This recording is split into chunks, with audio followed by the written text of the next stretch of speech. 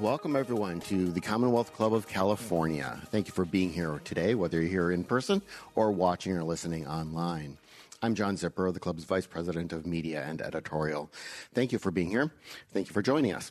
For those of you for whom this is the first Commonwealth Club program you've been a part of, the Commonwealth Club is a 118-year-old nonpartisan nonprofit organization dedicated to the civil discussion of important issues. So you can find more programs. We're doing more than 500 programs a year, even during the pandemic. So you can find more upcoming programs, as well as audio and video from past programs at commonwealthclub.org. The Commonwealth Club wants to thank Gilead Sciences for its generous support of the Michelle Meow Show. And I'll start that sentence over. Our program today is presented in partnership with GAPA Theater, The Connection at the San Francisco Community Health Center, and the San Francisco AIDS Foundation. And this project was made possible with support from California Humanities, nonprofit partner of the National Endowment for the Humanities. If you're watching us live on YouTube, use the chat box there to ask some questions, and we'll send them up to our moderator today. Now, it's my pleasure to introduce Michelle Meow, the producer and host, of course, of the Michelle Meow Show, and our host for today, as well as a member of the Commonwealth Club's Board of Governors. Michelle, good to see you again.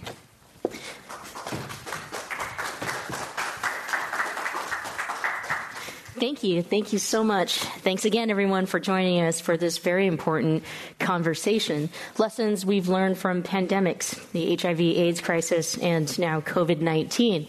And so our incredible panel here today of activists, advocates, community members, your neighbors, your friends, your family members, we're all here to discuss what we learned. Our speakers today, Ignatius Bao, who's the former HIV prevention program coordinator for the Asian and Pacific Islander American Health Forum, also former member of the President's Advisory Council on HIV/AIDS. We have Cecilia Chung, who's a senior director of strategic initiatives and evaluation for the Transgender Law Center, and who's also a health commissioner for San Francisco. And last but not least, Vince Crisostomo, who's the Director of Aging Services for the San Francisco AIDS Foundation. Let's give a warm round of applause, if you're here in person and online, for our speakers.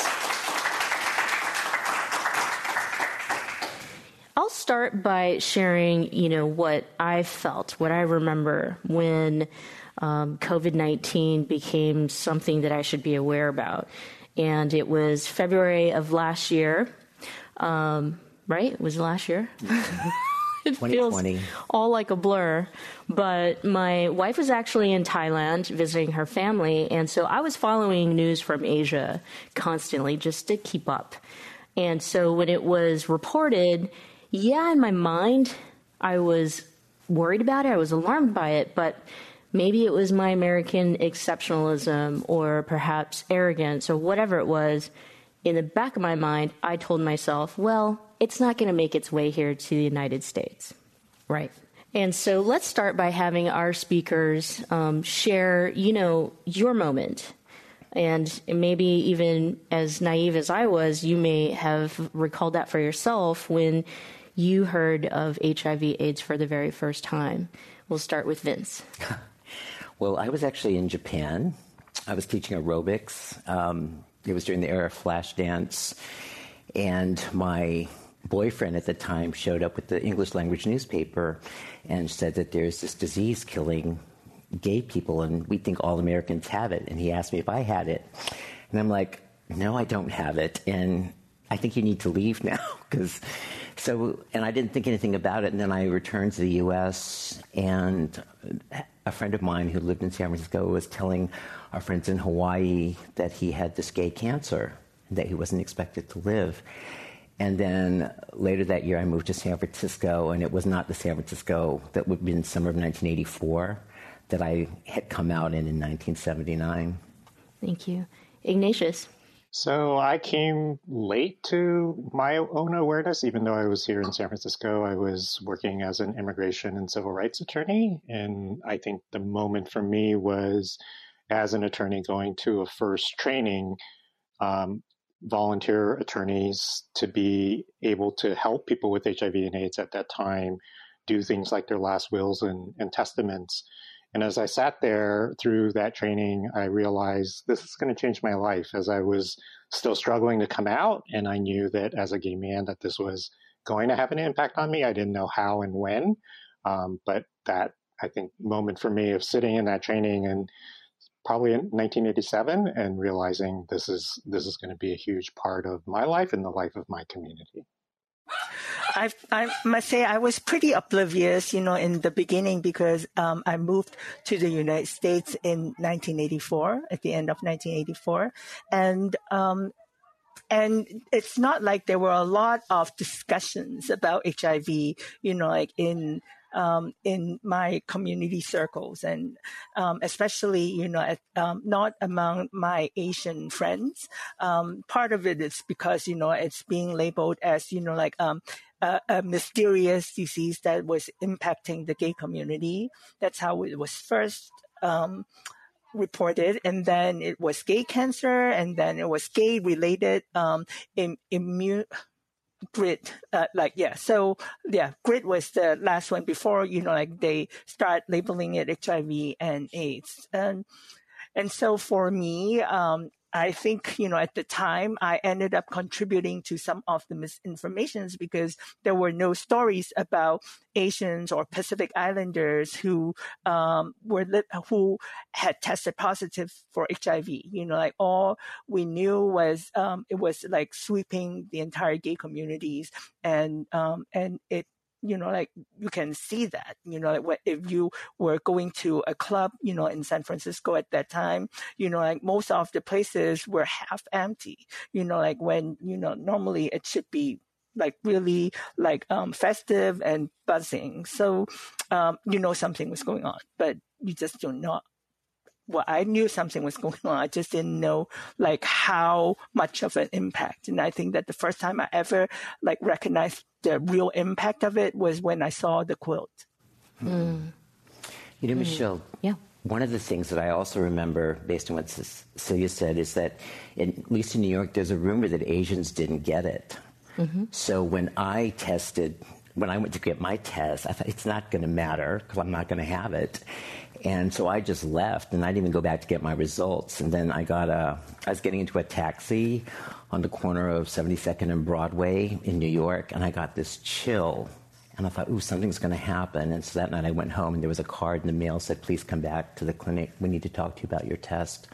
So that was April of 1989. So, and the result came back positive.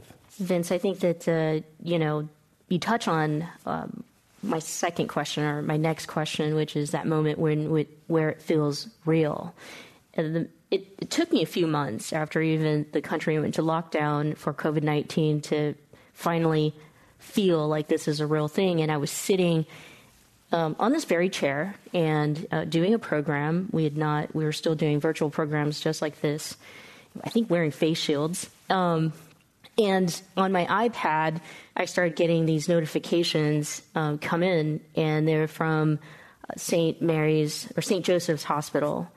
And I couldn't turn the notifications off. And so as I'm on the air, I get a notification that a family member had passed. When did it become real for you? We'll begin with Cecilia. So it's a hard question to answer, because the first time that I started to think that it would impact me was when I saw the quilts for the first time in San Francisco.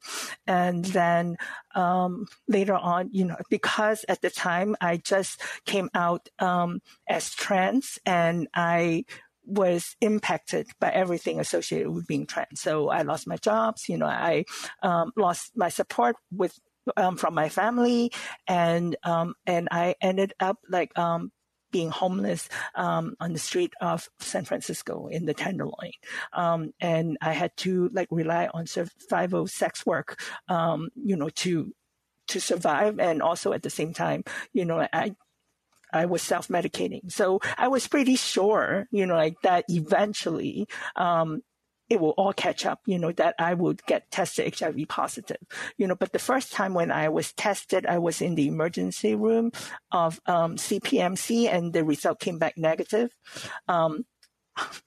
actually, at that time, I thought, oh, something's wrong. The test was wrong. Why wouldn't I be positive? Because I was also sharing needles at the time. And then a year later, lo and behold, I get tested again, this time at the Mission Neighborhood Health Center on 16th Street, and the result came back positive. And I remember that I was in total shock. One of our friends, a friend of Ignatius and Vince and mine, Dominic, sat with me at the new Yoba Buena garden. They just opened it. I remember sitting by the fountain and really going through all these rationale and say, oh, at least, I'm not going to die tomorrow. I will have enough time to straighten out my affair. And that's all I could think about, for a long time, that I was going to die in a year. So what the hell? So that's hard to follow Vince and Cecilia's story. So I think it really became real for me at my first funeral for someone that I knew who passed. And I think the fact that, all the gay friends sat at one side of the service and all the family members sat on the other side. And I remember as we left, they, gave us pamphlets to tell us that we were going to go to hell because we were gay. And that lack of support, that division, even at that moment of grief, I think also then made me realize in a very emotional way how much this was not just an individual issue, but an issue for our families and our communities. As Cecilia had said, up to that point, there was this perception that Asians and Pacific Islanders were immune or somehow weren't going to be impacted. And it was clear that those impacts were going to be in our families and in our communities. When I first met Ignatius, I was like, we need you. And he's like, and I said, you need to say this at this meeting. And he's like, why do I need to say it? And I'm like, because you're a lawyer. They'll listen to you. You have credibility. The rest of us are like artists, waiters, bus boys. It's like I thought, God, this is really serious. I didn't think we had a strong skill set. But then I learned, never underestimate people. Never underestimate that a handful of committed individuals cannot accomplish some really great things. But I just remembered, we need to bring Ignatius. We need credibility. And I would say that we had a lot of allies. So this is also the moment of the LGBT Asian community also finding its voice and identity here in San Francisco. Again, that we take that for granted right now. But it was really hard for those first elected officials who were straight, who stood with us. And so judges like Lillian Singh and Julie Tang, and elected officials like Mabel Tang, who came and supported us, embraced us as people and welcomed us and put their credibility on the line to speak up against homophobia, and to advocate for more funding and services and programs for people with HIV and AIDS. And also wake up call for us, I think, that because Asians, we are the model minorities and we don't really talk about sex openly, let alone giving lessons on how to put a condom on. So, these are all new for us at the time. And thank God for Vince, and his Love Like This theater, that really, make it easier to line up some of these conversations. I'm going to go off script just because we already have brought up this point, but with AIDS, HIV, the LGBTQ community was discriminated against. Many people had created the narrative that it affected the LGBTQ community. So if you were not LGBTQ, it wouldn't affect you. Or in some cases, if you're AAPI, you won't get it. In this case, in COVID-19, however, if you're Asian, you have it in some sense. And I know that that's a heavy statement to make, but being LGBTQ and AAPI, having survived AIDS, HIV, and then living through COVID-19, I mean, you're both. What can you say or share with us, your thoughts, the impact of surviving both pandemics and both identities being targeted for violence, hate, being the scapegoat, being the blame? We'll start with Vince. I had a feeling you were going to start with me. Well, there were a few things. First, when we started hearing about COVID, and we were already hearing things coming out of the Oval Office. I don't know what I'm supposed to say, but I thought, oh, this is not good. This is not good. And crossed my fingers. I said, and I remember we went on shelter in place, I think on March either 16th or 17th of 2020. And I remember going to the grocery store, or I had to go to Kaiser, actually, and I think they canceled my appointment. And so I was walking to the Target over on Geary, and I was wearing a mask, and I heard these two guys were walking toward me, and they started saying just racially, and I thought, okay, and I kept walking, and I went to Target. Then I went to Lucky's, and I was going down the frozen food section, and this woman came back, and she went like this and pushed herself up against the wall. And then the last thing I did was I went to a market in the Haight Street, and they made me stand outside, and it was raining, and I realized they were letting other people go in, and I finally said, hey, why? And they let me in, and then I realized what was happening. And I just crumbled. Like all those years of living what we lived through. And I thought, I can't do this again. I just cannot do this again. It's not fair. And I just really, like all the strength, that we cultivate, it just started to crumble. And, but then I was lucky. I was doing all these lotteries to buy a house. And my loan agent said, Vince, snap out of it. No, he didn't say it like that. He's like, Vince, in times like this, you need to make choices that are optimistic. Optimism brings hope. Where do you want to be? If there's anything in your life that's taught you, at one point this will end, where do you want to be? And so I just started to use this as a time to reframe my life, look at what we didn't get right the first time, and just to kind of redo that. I don't know if I answered your question, but yes, I think it's still something that's in process, right? And I feel that if ever there was a reason to have survived the AIDS epidemic, it's been COVID, so that we can show and we can tell people this is what happened the first time around. Don't let it happen again. Mm-hmm. I really felt that last statement as much as I wanted to crawl under a rock throughout this year and a half. Ignatius. So, unfortunately, and even more so today, we respond to what's going on out of fear rather than out of love. And I think one of the things that we learned through HIV and AIDS, and are learning the hard way again through this pandemic of COVID, is that if we allow that fear to be what drives us, and that's what creates the stigma.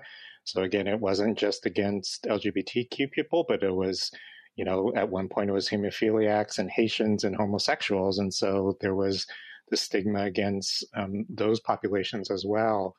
And I think that has turned to the anti-Asian hate that and bias that we've seen in our communities that Vince just shared about. And again, I think the lessons, just as we all came together around HIV and AIDS, across races, across gender identities, across sexual orientation, across different ways of being in the world, that we realized that we had to come together to come up with the response that we needed.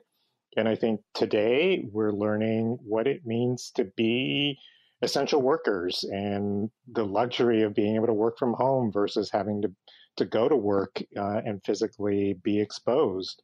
What it means to have housing, to have food as basic necessities.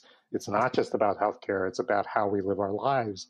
And so I think those lessons are going to be important to carry forward, and hopefully policymakers and those who have more power and influence can put real solutions behind addressing those underlying causes and issues.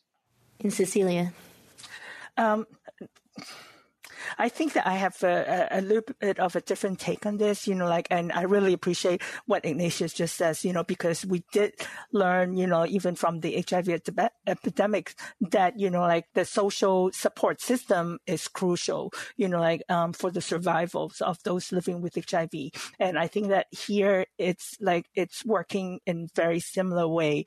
The difference back then was that the leadership in Washington, D.C. didn't acknowledge, the impact of HIV for years and years. And the leadership, when the onset of COVID started scapegoating the Asian community, especially Chinese community. And, and I think that those are really the power of these leadership. And they, they actually, I need to say that I would hold them accountable, for the harm that both epidemics have done to different communities. The difference this time is that I think we organize faster. We also have more allies, in the cause. And so, scientists stepped up and, I say that, this should not be called, a Chinese, what's that term? The Chinese virus or the Wuhan virus, that should be a specific name, the scientific name for it. And I think that that's really important because last time, when we have HIV, they start calling it grit. And guess what? It just worsened the kind of stigma and discriminations that the community faced.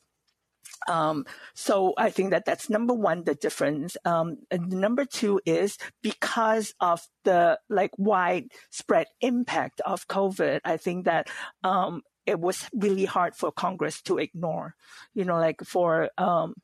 for the HIV, it wasn't until a boy named Ryan White spoke in front of the public, in front of a camera, that he caught HIV from, a blood transfusions, that it became a national issue, that the leadership in DC start to look at how to create resources for that. Look at COVID, it didn't take long for them to send out the first stimulus check, to everybody because they knew the impact. Had that happened back in the days, it might have already prevented more death, because they would have the nutrition necessary to fight off some of the opportunistic infection. So call me bitter, but I think that I just need to call spade a spade. Oh, how can we not be bitter? Go ahead, Vince. One thing a point that needs to be made is that now, more than any time in history in this country, it's time for people to get up and speak their truth. Because otherwise history will be written in a way that doesn't hold those accountable. Because this was a leadership issue. COVID has killed more people, or at least the same amount of people in 18 months that it's taken HIV 40 years to do. And that's a huge difference. And the fact that if you look at how leadership responded to this, you look at what was said, and at what point in our history in this country have we ever not paid attention to the experts? And yet here, to placate certain people just turned a blind eye. And I hold people accountable because, people, I remember, I was a performer. I remember people like, oh, I don't want to play a gay character because it might hurt my career. I'm like, your career, who knows you now, And it's like you placate these people or you cater to this sort of leadership. And what? 700,000 people in this country died? And it's like when we have elections, I'm probably going to get in trouble for saying this, but we're supposed to be neutral. I'm like, how can you be neutral? We lived through this. If anybody isn't going to speak up about this, if anybody should speak about it, it should be us. Mm-hmm. Ignatius, would love for you to add also on failed leadership or how leadership can affect or impact our communities during pandemics, as you have served on an advisory council to a president, not the previous. Go ahead. Yeah, so certainly we have to hold those leaders accountable, but I have long stopped looking to those sort of official leaders for what I consider leadership. I think leadership comes from our communities. And just as HIV and AIDS also created leaders like Vince and Cecilia, who went on and did work globally to lend their experience and expertise to fighting the epidemic of HIV and AIDS across the world, I think this was also a coming of age for many of us. Vince jokes that, I was a lawyer and so supposedly could talk better than others, but we created a whole generation of leaders, of organizations, of movements because we had to, because there was nobody else for us to look to. And so I think we had to learn those skills to support each other, be mentors and role models for each other.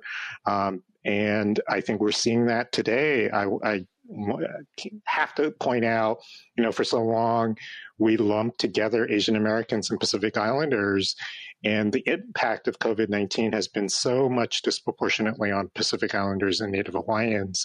And many people still don't know that in, over a dozen states, the number one population that's been impacted have been Pacific Islanders. And so we're seeing now this resurgence of leadership of Pacific Islanders in Pacific Islander organizations that we've never seen before. And again, we should embrace that. We should support that. We should continue to elevate that.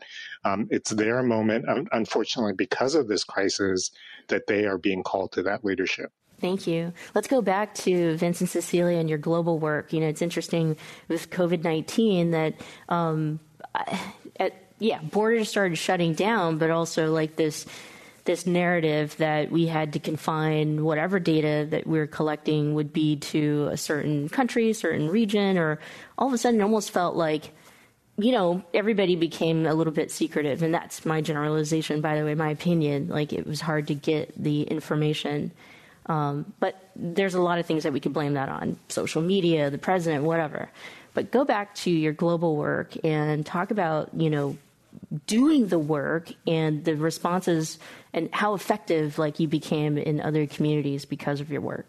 We'll start with Vince. Well, I left San Francisco in 2000 and I went to Guam, which is where I'm from. And I was the executive director of the first community-based organization who was funded to do HIV work. And from that, I met a lot of international people, the global networks. And so in 2007, I joined something called the Seven Sisters, which was a coalition of regional networks. And I had this opportunity to do some policy work with UNAIDS. And I thought, oh my God, all these things that never made any sense to me in San Francisco in the beginning suddenly made sense. And so it went from there, so we need to legalize punitive drug laws. Sex work is work. Trans people need their own spaces to organize and mobilize and be respected. Being from academia is not the same as being from the populations. And our expertise is just as valid as your expertise. So I got to facilitate all these questions. I think the first person I tangled with at the UN was a former CDC director.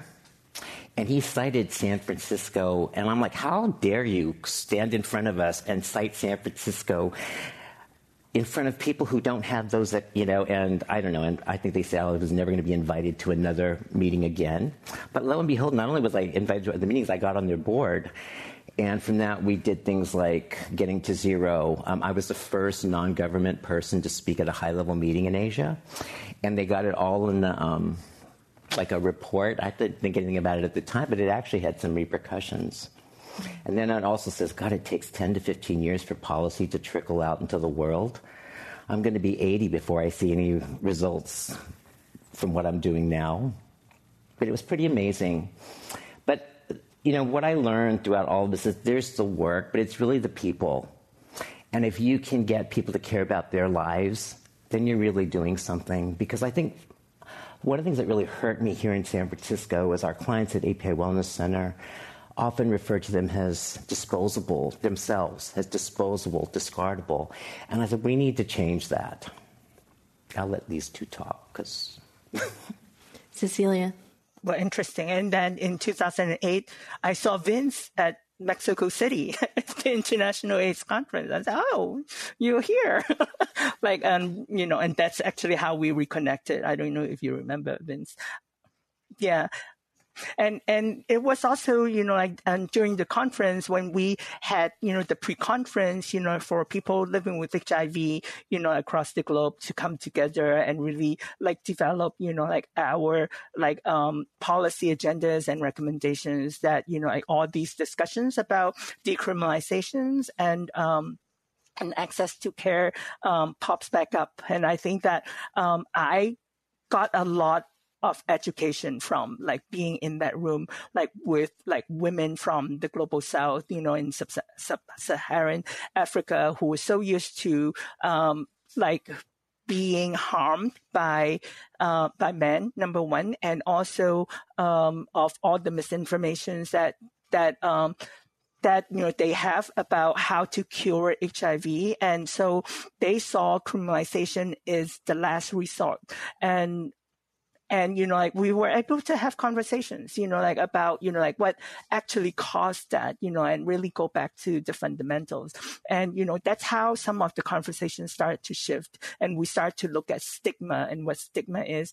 And, and the next things was the creations of the HIV Stigma Index. I was privileged enough to be representing U.S., on the global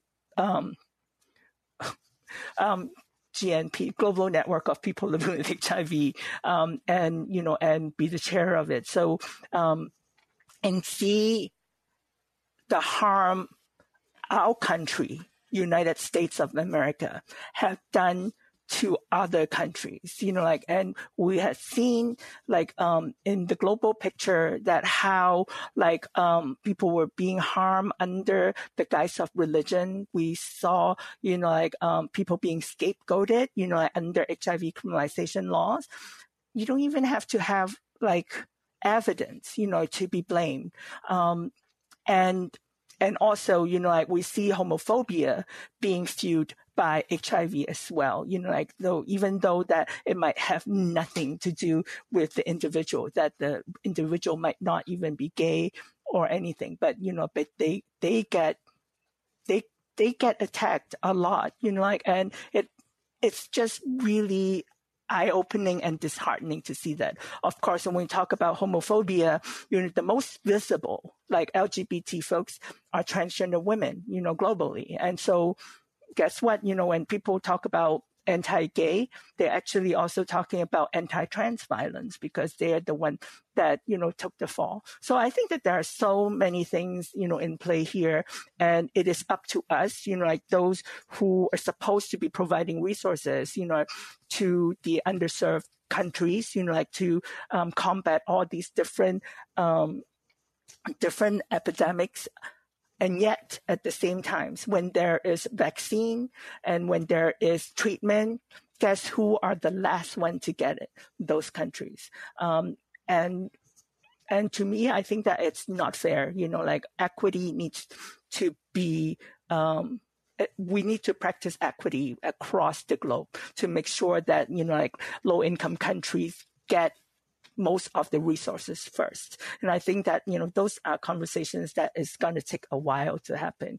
And at least, Vince is optimistic enough that by the time he's 80, he will see things change. And I'm not that optimistic. I don't think that I would see the cure of HIV in my lifetime because of these kind of political tug of war that we're going through, that totally dismiss, the needs of the people that they're supposed to represent. Mm-hmm.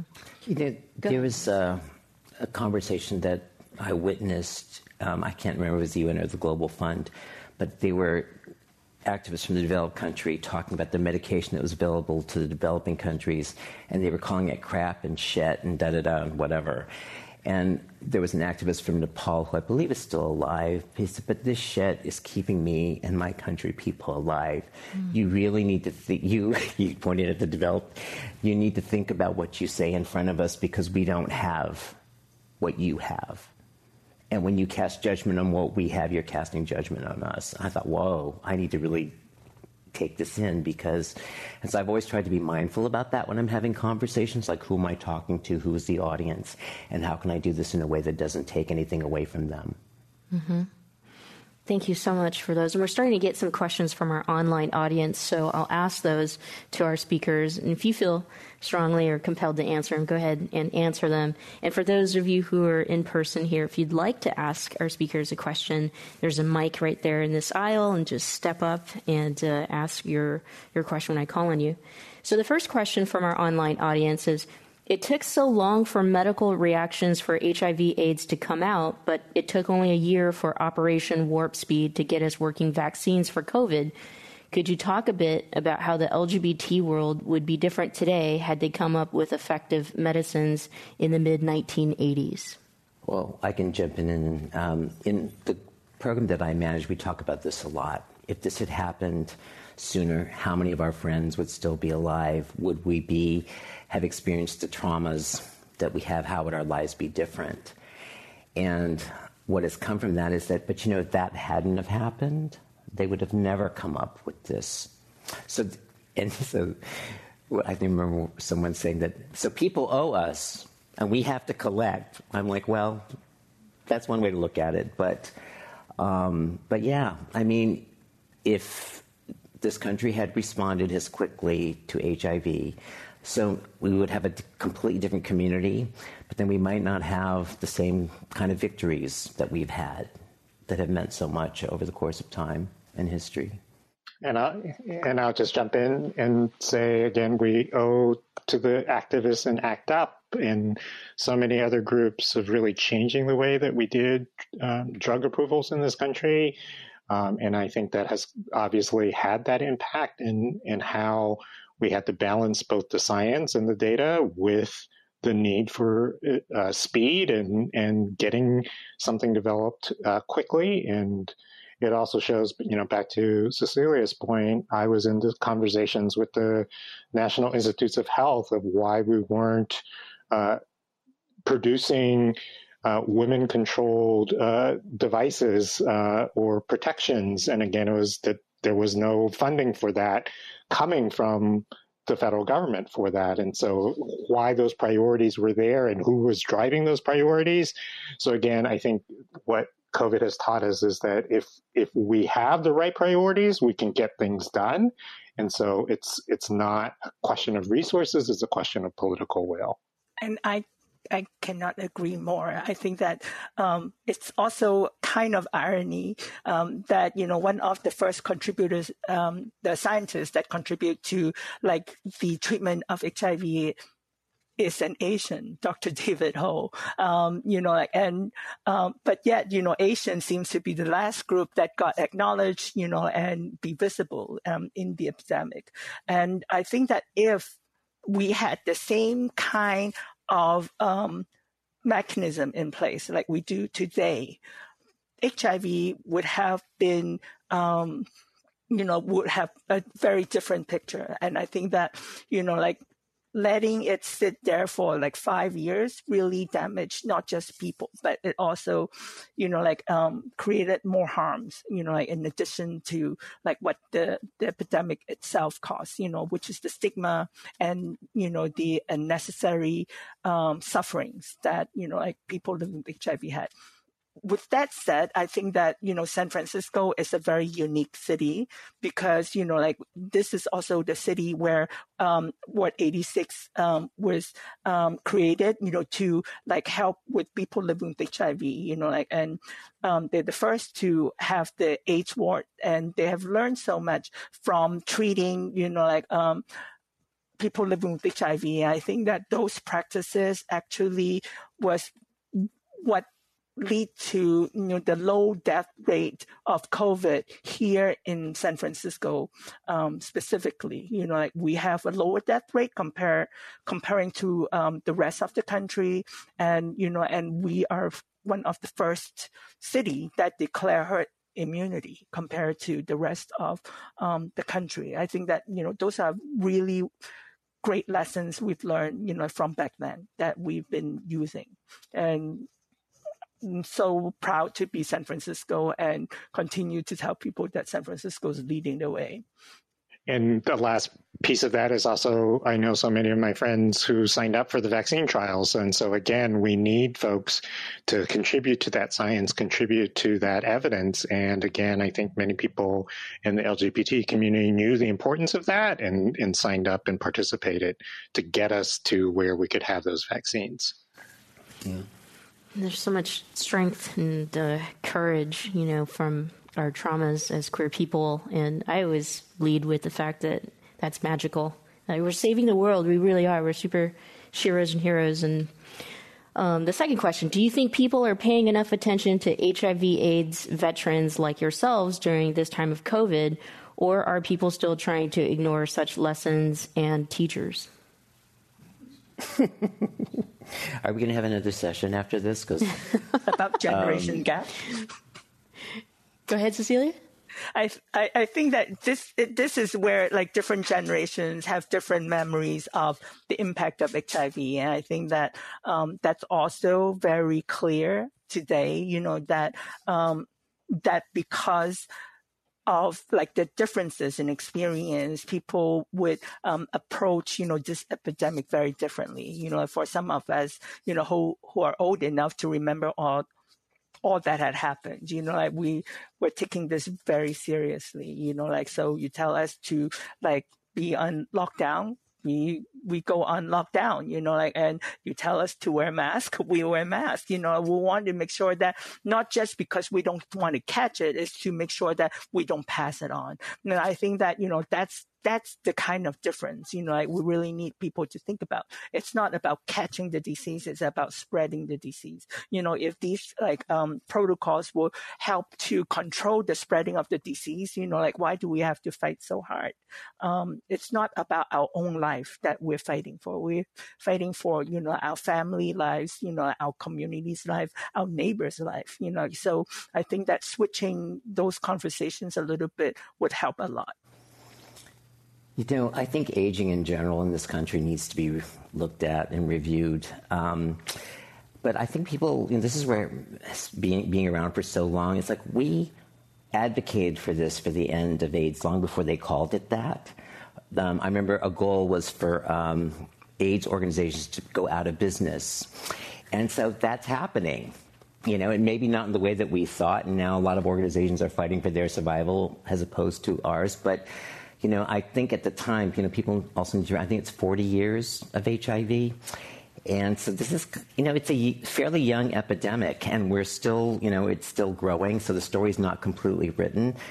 But I don't think, it's a very delicate question because depending on who you speak to, but I think aging in general needs to be looked at and revisited. And what I still don't understand is why we don't have universal health care in this country.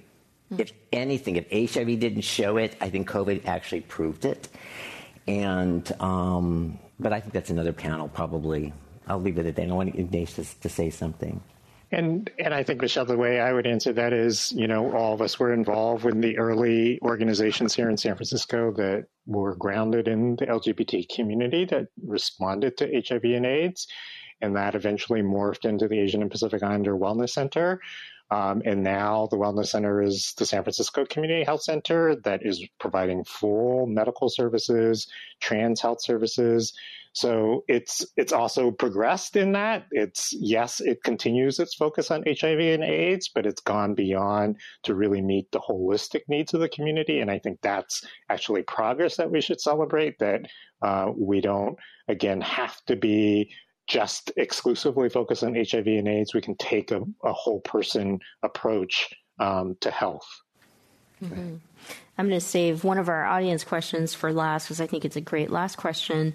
But we have a few minutes, so I'm going to continue on here with a couple of my own questions, and we touched on the health systems, and I'm curious to know your thoughts or feelings or stories that you might share with the differences of when we're dealing with the HIV/AIDS crisis and the impact on the health systems then, and then the impact that COVID-19 had on our health systems today. For someone like myself, realizing that our health systems are incredibly fragile and in this vulnerable state was like a wake-up call. Like, I was so shocked and surprised that we were mobilizing our communities to feed our frontline workers. They did not have enough PPE, or people were sewing masks or giving away masks, and things like that.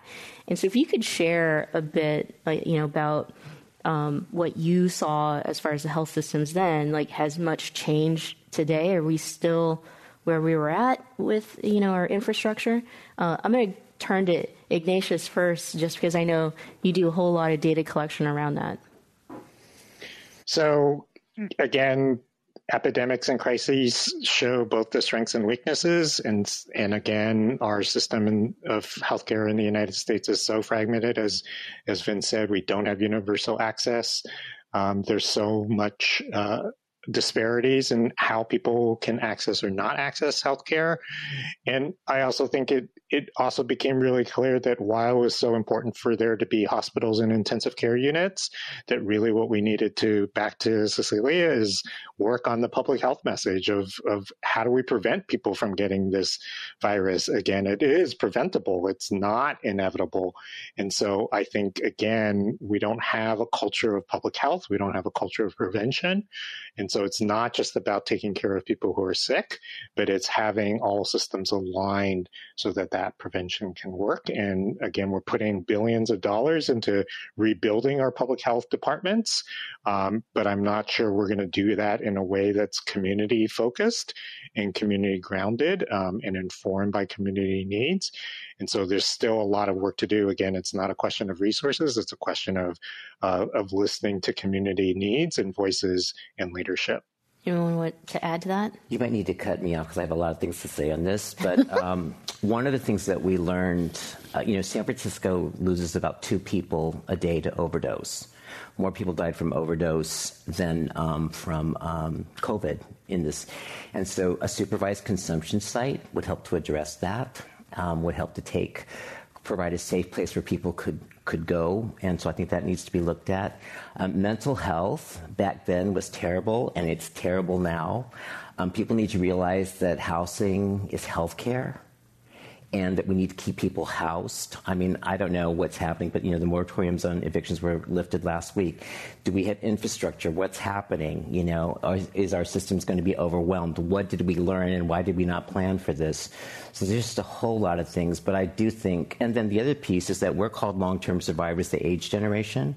Well, now you have a whole group, multiple generations of people who will be the COVID, and we'll probably have experienced the same kind of mental health, post-traumatic stress. We'll probably need some kind of care in the long term because we don't know where everything is. And to start thinking about that, what can we learn? And what is often used for us is that we didn't plan to live, we didn't do whatever. The system didn't plan, so I think the system needs to start planning now. Anything to add, Cecilia? I know you've said a lot to this as well. Yeah, I do. I do have a lot to say. I think that, there's a lot that we have learned from the HIV epidemic, and including, at the time UNAIDS have come up with some recommendations that includes, the solutions needs to be led by the most impacted. They were calling it GPA and MIPA, which stands for greater involvement of people living with AIDS and meaningful involvement of people living with AIDS. And I think that, those are things that we can actually borrow from what we've learned to make sure that, we listen to those who have been impacted by COVID, who have been either, just recover from COVID or still fighting off, some of the the conditions that come with, long-term COVID, that we can learn from them, to see like what needs to be addressed, and like what barriers there are and how to really address them. So, but most importantly, I think that things are shifting, but not as quick as we want it to be because of like bureaucratic reasons, but at least, in San Francisco, we're trying to set up like more community advisory body, to inform like public health program development. So and you probably will hear about that very soon as well, on some of the mental health services that they're creating, another community board that address, those who are formerly incarcerated and homeless and have mental health. So I think that we are moving toward the right direction, but the process is so slow, and and there's always like oppositions and resistance, and we'll see, but I have faith that eventually, we can overcome.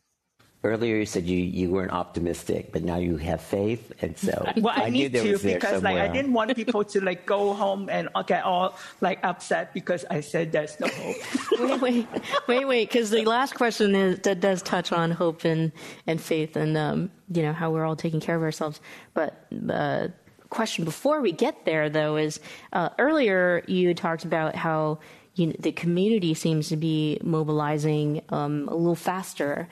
And throughout this entire hour, we have heard from all of you that, what's important to pay attention to is the social impact of, a pandemic. So, for example, racism as a public health issue, homophobia as a public health issue. I want to bring up that, within a year, an organization like Stop AAPI Hate was able to be created and also collect data that, again, a big shock to me that we were not collecting this kind of data beforehand, which is, these hate incidents that impact the Asian community. And so would you, talk a little bit about why this was so important, why moving at lightning speed in this way and being able to reach across and talk to one another and create organizations when these crises are happening during a pandemic is so important. We'll start with Ignatius. So I'll say again, with the internet and our ability to access information and collect those and document those incidents of hate against Asian Americans and Pacific Islanders, I think is because we have those tools, and just as those tools can also be turned against us and fuel the hate and fuel the racism and the homophobia as well, and the transphobia now with all the legislation targeting trans people across the country. But I think for me, the takeaway is that we have to, again, take those tools into our own hands and use them in a way that uplifts, back to Vince's point, our voices, our perspectives, our experience. And people can't take that truth and can't take that experience away from us. And so that's the important part of using those tools in a way that lifts up our truths in a way that people can't deny them and take them away from us. I don't think I can add too much more to that, but I think that one of the things, this is really crucial, is that we're not the only community that are impacted, so all the Black and people of color and indigenous community have been really deeply impacted by the lack of access, to vaccines and to treatment. And I think that in order to really for these to change, we need to build more alliances and really do some cross-movement work in order to really get to where we really want to go. Yeah, that's all I have to say. I really feel that. And Vince? Well, one of the things that I learned when I worked at Georgetown University was that data changes policy. So if you don't see yourself reflecting the data, you're not going to see programs, you're not going to see funding. And so if you don't see yourself included, you need to speak up. One of the things, I don't think it's an accident that they try to not collect the correct data for the census that happened recently, and it was unfortunate because COVID. But if we're not there, then we're not going to be seen. And so, I think our stories are great, and they can melt your hearts, and they can make you feel good, but the data changes policy. 80 emails and text messages to the Board of Supervisors meant one of the things that we were advocating for got raised in priority. And so if you think you can't do anything, you can text, you can email, you can make a phone call. Mm-hmm. So I think there's just, it's important. Absolutely. And so the final question, let's leave on a positive note, and it is a question on thriving. Despite some of the horrible experiences through these pandemics, many in our community not only survived, but thrived. How did you thrive, and what brought you, or how did you find your joy? What brought you joy? How did you get to your joy? Vince, do you want to start? Actually, I'd like to go last. Okay, we'll let you go last. Ignatius. So I think it's back to a theme that we've talked about, finding those allies. So I really want to echo what Cecilia said is, building those relationships across other communities, particularly other communities of color, particularly women and trans folks that so often get left out of any kind of conversations that are male dominated. And so I think for me, what gave me hope and what got me through was to continue to learn about those allies and other communities and other sectors and movements and see how to connect all those dots together. And I think that's happening again today. And that's, I think, what will get us through, but also will give us hope about a different kind of future. Cecilia. When I first started doing this work, I really didn't see a whole lot of trans people, whether trans men or trans women, who were doing the same work, mostly because, not everyone was lucky enough to survive. And I think that the other is, if you're struggling, to survive your day-to-day challenge, how can you learn to advocate, for larger causes? I think that has since changed. And today we see more leadership, from communities of color, from trans women who are ready to speak up, and they start leading different organizations. And I think that gives me lots of hope, because we need diversity in leadership, not just in the health system, but we also need it in promoting social change. Like I said, I think that eventually we'll get there, but I'm not sure if we'll get there during my lifetime. So, I hope you can all prove me wrong. I will try to get through this. I was told at 28 I would not live to see 30. I'm now 60. Today is also the 30-year anniversary of my partner's passing. And actually, I didn't want to do the panel today because I thought, I don't know if I want to be in public. But I'm kind of glad I did, because I think I'm the San Francisco success story when it comes to HIV. And it shows that if you give people the right tools, if they have the community, if they have the people behind them, we can thrive. And, I also lost my dad to COVID. And and all these are hard. But I'm realizing, it just is. It just is. And I feel really blessed. I have incredible friends. I have people who believe in me like Ignatius, who used to live here. Please don't nominate me for anything or ask me to do anything else. But, and Cecilia, things didn't look great for you in the 90s, but here you are today. We have so many people that we don't have the time to acknowledge, but I just feel that knowing that I'm part of this legacy. Okay, I got us up. I don't know, there's just so much love that I feel, and so much gratitude and grace.